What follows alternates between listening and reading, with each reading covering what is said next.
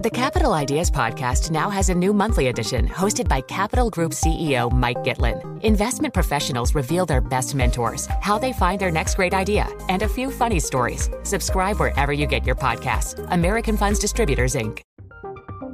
From Silicon Valley to Wall Street, the promise and perils of artificial intelligence are playing out on the world stage. But what will the next phase of AI adoption look like? Which companies from big tech to startups will dominate? And where do the risks and unintended consequences lie? I'm Emily Chang.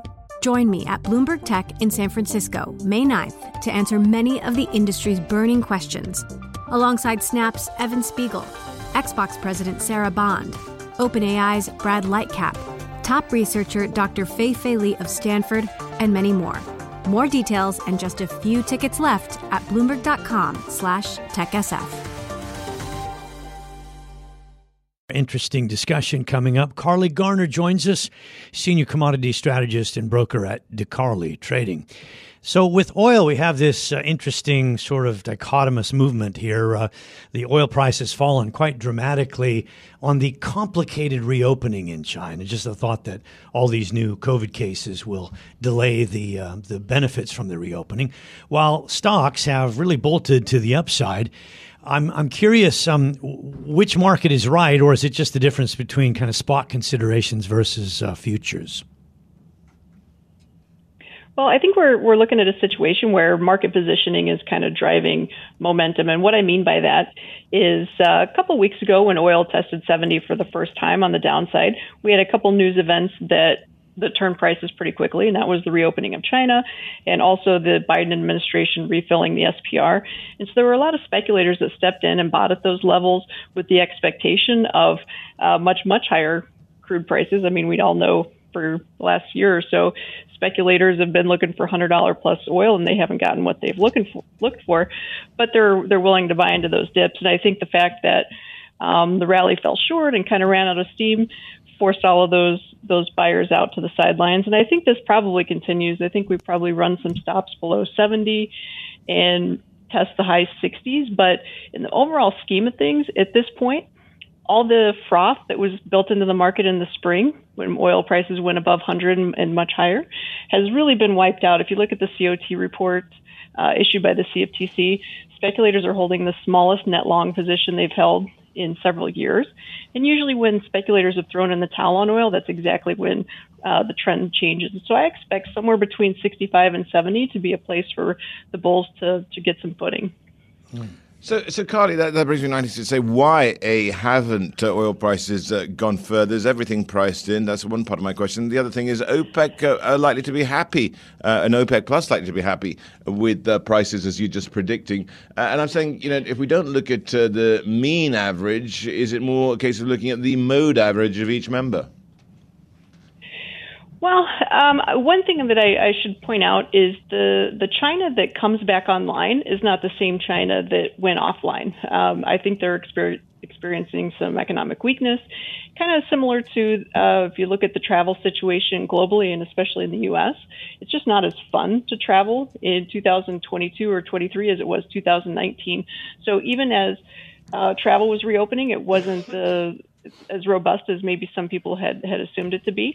So I think you're right. OPEC would love to see oil prices hold in the $65, $70 area. If you look at a weekly chart, for years now, almost 2 decades, 65, 70 has really been a significant pivot point. In fact, it's kind of been almost the line between bull market and bear market. So it's really important what happens here.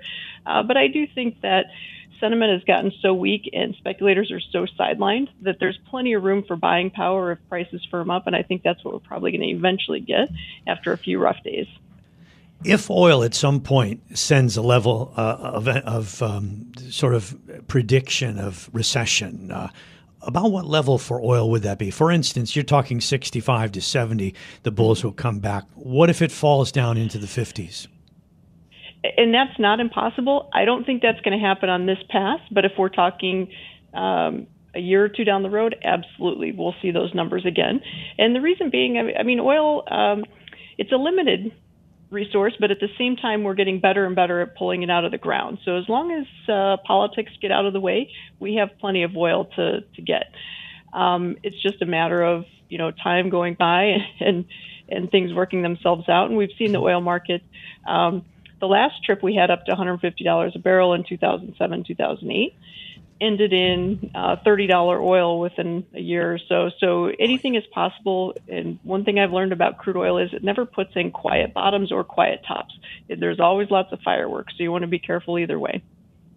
Well, one commodity which is not producing any fireworks and perhaps ought to have been is gold. Given all the uncertainty and the risks that we've had out there in the last couple of years, are you surprised we've not seen it higher than where we are? And why? Is it not being seen as a haven anymore? What's the deal? I agree with you 100%. I've been expecting gold to behave much better than it has. It's had a rough year considering the backdrop. This is probably the best fundamental backdrop we've seen in gold almost ever, and it still couldn't get off the mat. But I think that what was going on is the dollar was holding it down, and there were still a lot of the idea that maybe Bitcoin was replacing gold was still floating around. I think that's probably dissipated. I think that's old news, and I think we start getting some hedging and investment dollars back into gold. Yeah, it could be that the dollar going down has driven gold up and may help oil as well going forward, because gold has gone from about $1,650 at the beginning of November up to $1,850 at the moment. So it's had a pretty good bounce here. That's something like 15% or so. Anyway, thanks very much, Carley. Carley Garner, Senior Commodity Strategist and Broker at Carley Trading. From Silicon Valley to Wall Street, the promise and perils of artificial intelligence are playing out on the world stage. But what will the next phase of AI adoption look like? Which companies from big tech to startups will dominate? And where do the risks and unintended consequences lie? I'm Emily Chang. Join me at Bloomberg Tech in San Francisco, May 9th, to answer many of the industry's burning questions, alongside Snap's Evan Spiegel, Xbox President Sarah Bond, OpenAI's Brad Lightcap, top researcher Dr. Fei-Fei Li of Stanford, and many more. More details and just a few tickets left at Bloomberg.com/TechSF.